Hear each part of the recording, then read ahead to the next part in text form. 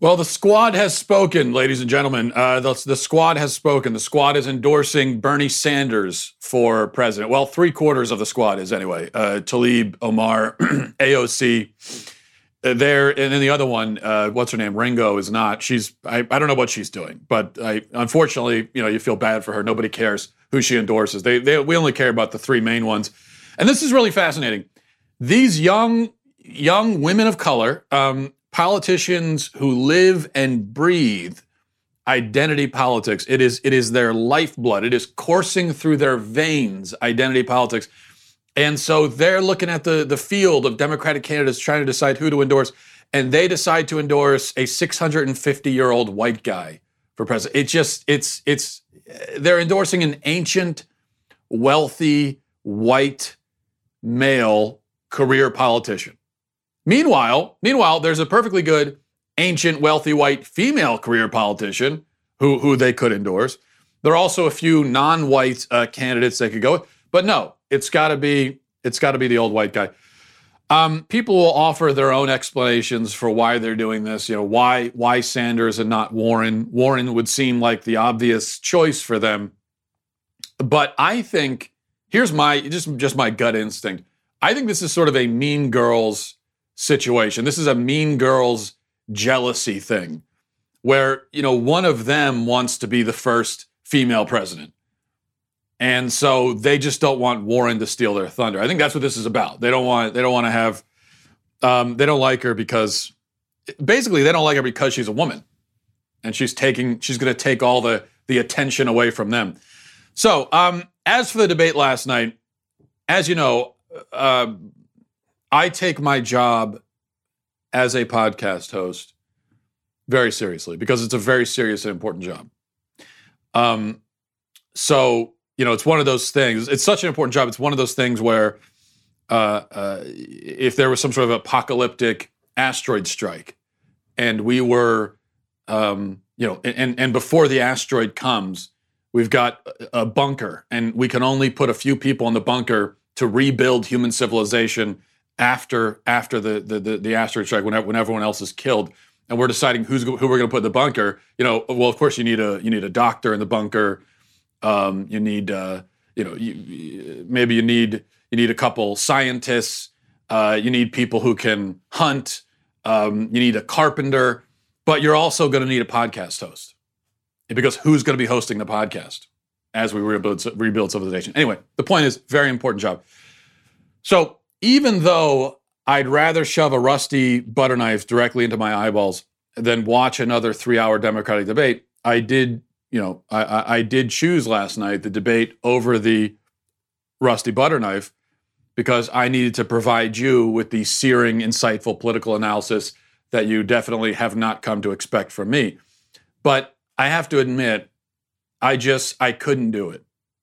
I couldn't make it all the way through. I tried. Dear God, did I try. It was just so boring. I am so bored by this. So about 2 hours in, I ended up muting it and watching YouTube videos. But I did see, I still had it on. I wasn't really paying attention to it. I did look up and I see how they spent the final half hour of the debate talking about their favorite friendships. Not a joke. If you didn't watch it, I'm not kidding. They spent the last half hour of the debate talking about their friendships. The last question, which again, they spent about 30 minutes on, was about their most surprising friendships? And they each it was a very important question. They each had a chance to answer it.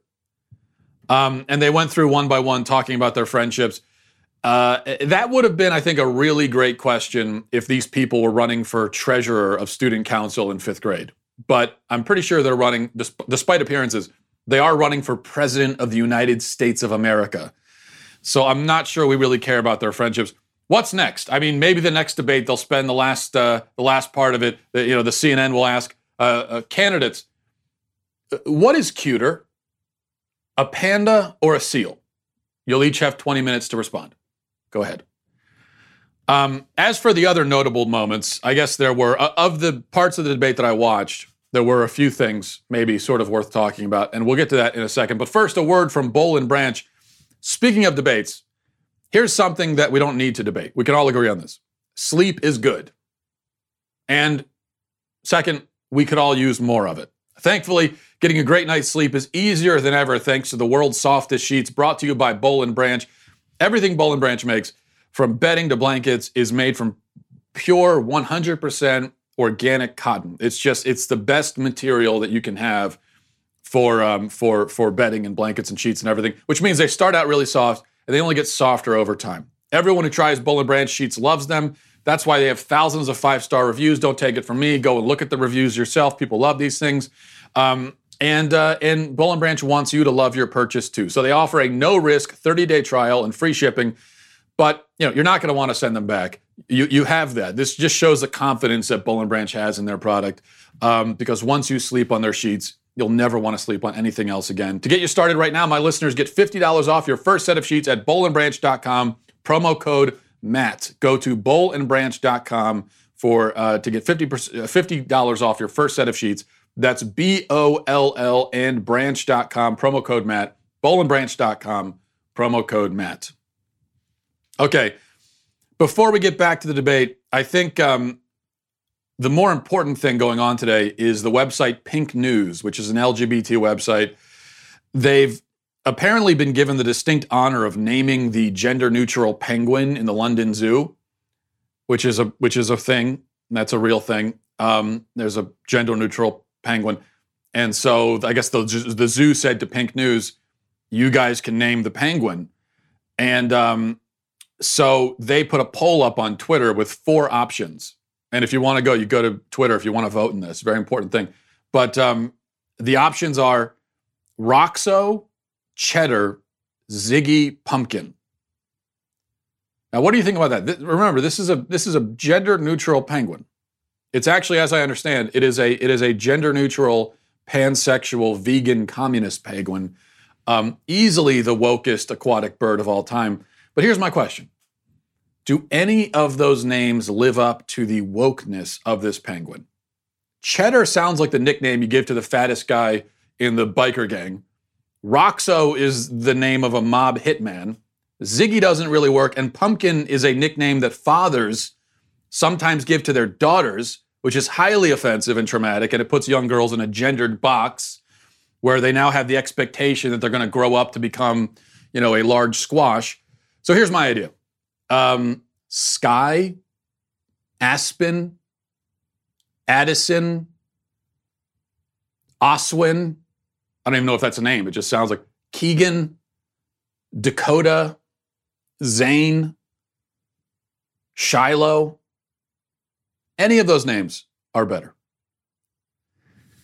Or here's a better idea. This is something I was considering for my own daughter who was just born. Rather than giving the child a name or a discernible name, you give them a name. What you do is you give them an assortment of sounds, right? And then once as they grow older, they can decide how to arrange those sounds according to their own self-identity. So the name is something like, Free All Ooze Me Cough Rad, and then or whatever. It doesn't matter. And then as they grow older, they can take those sounds and sort of put them in whatever order they want, maybe on a day-to-day basis, just on how they're feeling, which really lets them express themselves. Okay, that's just an idea. Back to the debate. For me, the headline is that the Dems are screwed. This is a very, very weak field, and their frontrunner can barely string together a coherent sentence. All of their frontrunners are ancient. And that was really highlighted last night when you watched, because they had Warren, Biden, and Sanders in the middle of the stage, and then all the irrelevant ones out on the fringes. And you just saw how old these people are. And you thought, this is the best you could do? You couldn't find anyone outside of the nursing home to be your front runners? And you've got, Biden, who's basically losing it. The other is a communist with a bad heart. And the other is a communist who just copies all of her talking points from the other communist. I'm not kidding about Biden not being able to string together a coherent sentence. Listen to this. We have to start rewarding work, not just wealth. I would eliminate the capital gains tax. I would raise the capital gains tax to the highest rate of 39.5%. I would double it. Because guess what? Why in God's name should someone who's clipping coupons in the stock market in fact, pay a lower tax rate than someone who, in fact, is, like I said, a school teacher and a firefighter? It's ridiculous, and they pay a lower tax. Secondly, the idea that we, in fact, engage in this notion that there's $1,640 billion in tax loopholes. You can't justify a minimum $600 billion of that. We could eliminate it all. I could go into detail had I the time.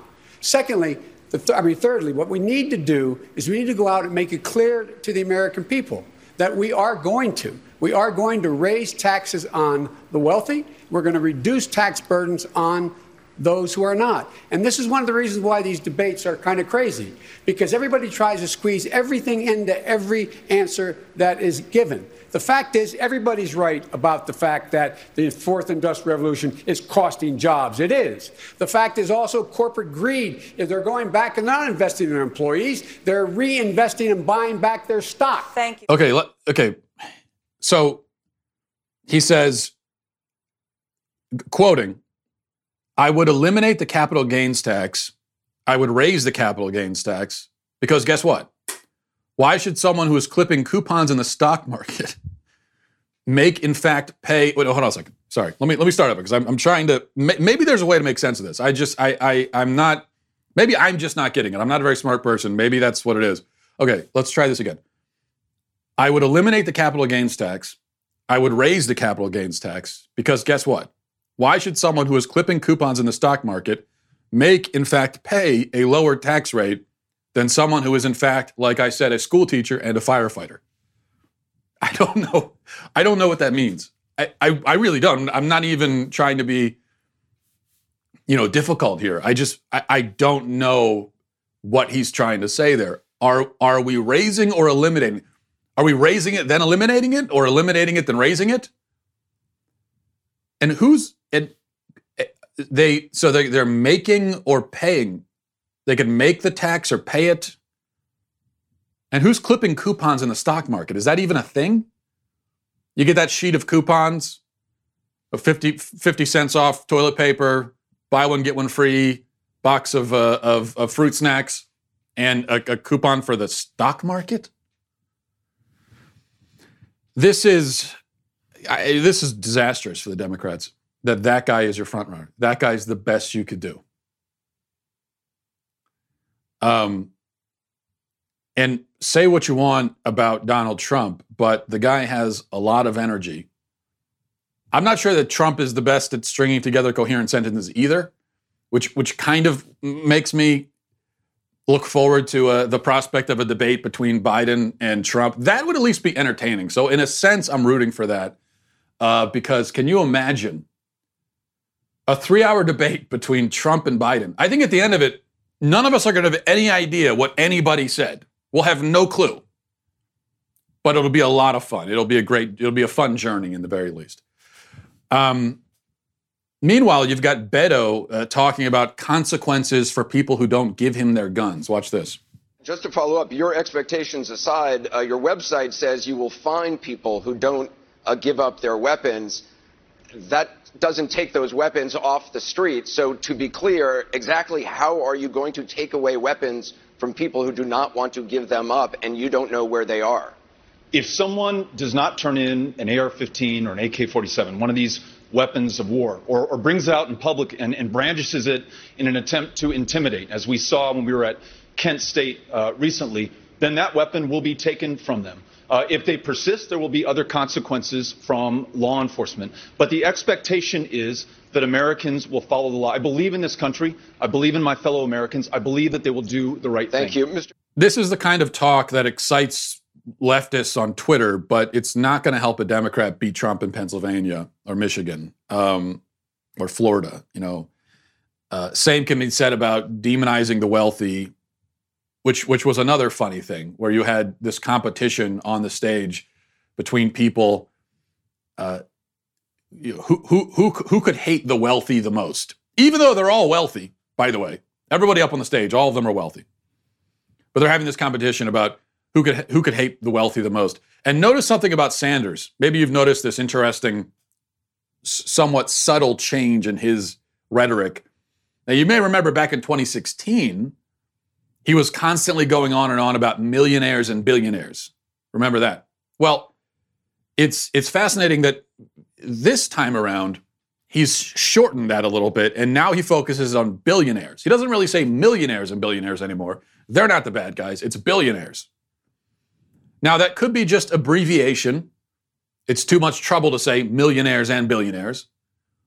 Or it could be that he himself has become a millionaire in the meantime, and so he realized that, maybe millionaires aren't so bad. He finally became a millionaire and said, oh, you know what? This is actually great. I can see why people like it so much. But those billionaires, now they're the problem. But it was funny that they're all competing over who can hate the billionaires the most. Meanwhile, you had this guy, Tom Steyer. I don't know who he is. No one's heard of him. But he got up on the stage somehow, and he's a candidate now. Had a great tie on. I'll say that much for him. But he is a billionaire. And so they're going through, and each person is saying, oh, billionaires are terrible. Billionaires are scumbags. Billionaires should be skinned alive and roasted over an open fire. And then they go over to Tom Steyer, the billionaire, sweating profusely, saying, yes, I agree. I agree. Billionaires are scumbags. Billionaires should be thrown into the sea. In fact, right after this debate, I'm going to go throw myself into the sea. That's how I feel about it. But this kind of rhetoric, as I said, it may be popular for among far leftists, whether we're demonizing the wealthy, screaming about climate change, advocating abortion through all 3 trimesters, but it's not going to do much for people who are not on the far left. And the Democrats, they're going to need to win more than just far leftists. There aren't enough of them. It's the same thing I always say about Trump, that he's got his hardcore band of supporters, a pretty sizable collection of people, but there's not enough of them to put him over the top. And the same on the left. There are, unfortunately, sadly, there's a sizable number of people who go for this kind of stuff, which is a sad statement about our culture. But there aren't enough of them to put Democrats over the top. Speaking of abortion, the candidates on that stage, they were just itching to talk about abortion. They kept bringing it up when it wasn't even the topic at hand. And eventually the moderators had to say, okay, guys, calm down. We're going to talk about killing babies. We know you all love that. We're going to talk about it. Or words to that effect, basically. And then they got around to talking about it. And when the time came, of course, they all went on and on about reproductive rights, a term that, as I have explained many times, is a total misnomer. Reproductive rights is a term that means nothing. Or at the very least, if it means anything, it certainly has nothing to do with abortion. Because abortion happens after reproduction has already occurred. In order for there to be an abortion, something has to have already been produced. So the human being has already been reproduced. It's not a matter of reproduction anymore. You're not controlling your reproduction when you get an abortion. You have already produced the human being, which is now in your womb. The question is it okay to kill an existent human being in the womb? I would say no. If you say yes, you need to be able to defend that position, explain it, without recourse to reproductive rights, because reproductive rights are irrelevant. You know what reproductive rights? Okay, that's like a 2-child policy in China or something like that. That is a government telling people you can't reproduce more than X amount. That is a reproductive rights issue, because it's the government literally trying to control reproduction. But no one is saying that in this country. Nobody is saying women can't reproduce. Nobody is saying you have to reproduce. All we're saying as pro-lifers is that once you've already done it, even if you didn't mean to, you did. Now we've got a human being on our hands, and it's not okay to kill him. Very simple. The only one who wasn't completely stoked about abortion was Tulsi Gabbard. Gabbard is still pro-abortion, but at least she supports some restrictions, and she wants there to be fewer abortions, which used to be the mainstream Democratic position, and it was for many years. Safe, legal, and rare. I believe Tulsi Gabbard even used that phrase, and it was sort of shocking for some Democrats to hear it because it had been so long. But for decades, that was the slogan on the banner that they were marching under: safe, legal, and rare. We want abortion to be safe, legal, and rare. But Democrats now, the left, they don't want that. Yeah, safe they want, even though a safe abortion, speaking of misnomers, safe abortion is a contradiction in terms, because there's always at least one person killed in an abortion, so we couldn't call it safe. So they want it to be safe. They certainly want it to be legal, but rare, no. They want more abortions. And in fact, Leanna Wen is she was the former CEO of Planned Parenthood. Her reign was cut very short. She was fired, basically. And I think now we know why, because she came out on Twitter last night after the debate and agreed with Tulsi Gabbard and said, yeah, abortion should be legal, women should be able to do it, but we should try to cut down on the number of abortions. And it's very in fact, I would recommend, if you're on Twitter, go to Leanna Wen's Twitter page, look at that comment by her, mainly to see the comments underneath it. From all these leftists saying, basically accusing her of being a traitor. Saying, no, we don't want rare abortions.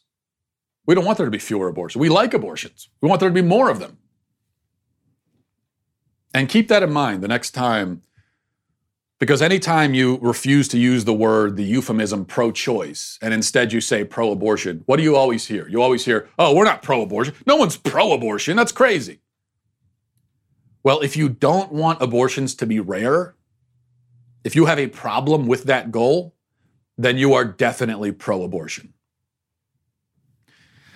And speaking of Tulsi Gabbard, the last thing I'll say about the debate is watching this. Now, I'm no Tulsi Gabbard fan. She's still, at the end of the day, a leftist. But I think she would easily be the strongest competitor against Donald Trump because she's not a crazy far left leftist. She would win the anti-Trump vote, as any Democrat will. And that's what they're all relying on, is that there's going to be a strong anti-Trump vote. And anyone who's not Trump will win that vote. She'll win some people in the middle because of her positions on things like gun rights and abortion and so on. It's a little bit more in step with what people in the middle think. She'd probably even win some conservatives. I think she'd be a formidable challenge. I think she could probably even win in a landslide. And on top of that, she's young and attractive and a veteran. I mean, all those things help. But she has no chance. She has absolutely no chance because she's not going to get through a primary. She's polling at 2%. Leftists are not interested in someone who has sane and reasonable positions. They aren't interested in it. And they're going to pay the price for that. Maybe in the form of another 4 years for Donald Trump. All right, let's move on. Gina Rodriguez is an actress, apparently. She got into some hot water yesterday because she recorded an Instagram video of herself rapping along to, I think it was a Fugees song from the 90s. And the song contains the N-word, as many rap songs do. And she sang the N-word in the song because it was in the song. And this became a huge outrage. People were very upset. Gina Rodriguez got canceled immediately. Canceled from what? I'm not sure. I don't know what she does or who she is or why she's famous. She almost immediately came out with an apology video, begging for forgiveness. And like I said, I don't know who she is. It doesn't matter, though, because unless this person is literally in the Klan, which is unlikely for someone named Gina Rodriguez, I don't need to know their background to say that this controversy is completely stupid. The idea that it's racist to sing the lyrics to a popular song that's been on the radio for like 20 years is just beyond the bounds of stupidity. It goes beyond pure stupidity. It leaves the atmosphere and achieves intergalactic levels of stupidity. And this is very obvious. There's just no way around this logic. If the word is so bad that it's racist simply to sing along to a song that contains it, then the word should not be in the song to begin with.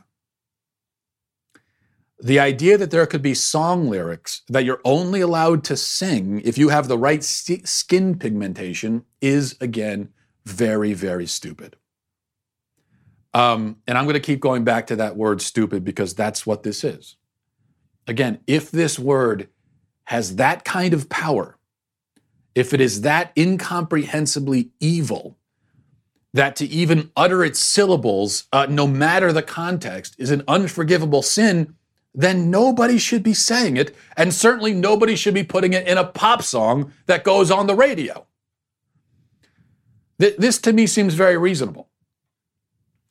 Or, on the other hand,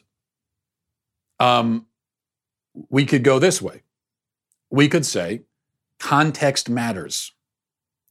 If you're using a racial slur as a racial slur, well, then that's obviously racist and terrible. And if Gina Rodriguez was on video shouting racial slurs in a racist context, I would say she brought the consequences on herself. But if the context is you singing the lyrics to a song, or matter-of-factly quoting someone, or reading something that has the word in it, then clearly it is not racist because there's no intent. A statement can only be racist if it has a racist intent behind it. That's how human communication works. It's not, there is no word that's like some sort of magical spell that if you even say the word, you turn into, it's like a magical spell that turns you into a frog or something. This is not a magical spell that turns you into a racist because you said the word in any context whatsoever. And besides, the other thing that doesn't make any sense about this is when you're quoting someone or singing a song or whatever, and you censor yourself, and you say instead N-word, you're still causing your listeners to think that word in their heads. I think Bill Burr has a bit about this, or maybe Louis C.K., I don't remember which one. But the point is, you're still communicating the word, right? You're just communicating without all the syllables. So is there something mystical about that particular arrangement of syllables that makes you racist if you utter it without the right skin pigmentation, regardless of content or of context? It starts to sound superstitious after a while. And it just doesn't make any sense. I have no dog in the fight with Gina Rodriguez. Like I said, I don't even know who she is. And yeah, was it stupid for her to, I don't even know why you would take an Instagram video of yourself singing along to a song on the radio and then put it on, I don't even know why you would do that. So it's stupid for a number of reasons, but it's in a song. You sang the words of a song. And if this all ends with people saying, hey, maybe we should put fewer profanities and slurs and everything in songs to begin with, I would say, great, yeah, that sounds good. But if you're going to put it in the song, you can't get mad at people for singing along to it. All right, finally, I can't believe I'm going to do this, but I want to play something from Keeping Up with the Kardashians. Actually, it's worse than that because I'm going to play, it's a report on Entertainment Tonight about Keeping Up with the Kardashians. And by the way, I'm not trying to be funny here. I had no idea that Keeping Up with the Kardashians was still on the air. I thought it went off the air like 10 years ago. I really had no idea that it's still... Did they reboot it or something? Or has it been on TV this whole time? I don't know. Because aren't all these people billionaires now? And they're still doing a reality show? So apparently it's still on the air. And there's a certain scene that people are talking about. Some people are upset at Kanye West because he confessed to his wife, Kim Kardashian, that he's not comfortable with her wearing skimpy outfits. Watch this. You're on your transformation doesn't mean that I'm in the same spot with you. So. Okay, all right, cool. Kanye West storms out on Kim Kardashian after confronting her about her super sexy Met Gala look. I'm really freaking out. You now say that you're not into me wearing a tight dress. You are my wife, and it affects me when pictures are too sexy. On Sunday night's episode of Keeping Up with the Kardashians, Kanye surprisingly admits to having an issue with people gawking at his gorgeous wife. Of course, it's like a formal underwear. It's hot. It's like, it's hot for who, though? So, like, the night before the Met, you're going to come in here and say that you're not into a corset bag. I mean, we love each other's opinions. Well, maybe not in this case, as Kim was not okay with the 42-year-old rapper's concerns over her choice in wardrobe for fashion's biggest night. I just feel like I just went through this transition where from being a rapper, like looking at all these girls and looking at my wife, like, oh, my girl needs to be just like the other girls, showing her body off, showing this, showing that. And I didn't realize that that was affecting like my soul and my spirit as someone that's married and loved and the father of like now with about to be 4 kids. Kim shut that down real quick. You built me up to be this like sexy person and confidence and all this stuff. Yeah. And just because you're on a journey and you're on your transformation doesn't mean that I'm in the same spot with you. Entertainment Tonight tells us this is surprising. It's surprising that Kanye West doesn't want his wife running around like that. And a lot of people online have echoed this sentiment. It's surprising that a man, a husband, doesn't want other men ogling his wife. It's surprising that a father doesn't want that sort of example set for his daughters. No, that's not surprising. That's normal. That's healthy. But I kind of love that clip that I just played because you see this stark contrast between the very thoughtful, honest explanation from Kanye about why he cherishes his wife's dignity and why he, as a father and a husband, wants her to respect herself and show more modesty. And he's sharing that. And then the Entertainment Tonight lady cuts in and says, Kim shuts that down real quick. It's just so vapid and shallow. Where you see is a perfect illustration of how the other side, you've got what I guess we call now traditional values, which now Kanye West, of all people, is exhibiting, and good for him. You see how the other side is so vapid and shallow.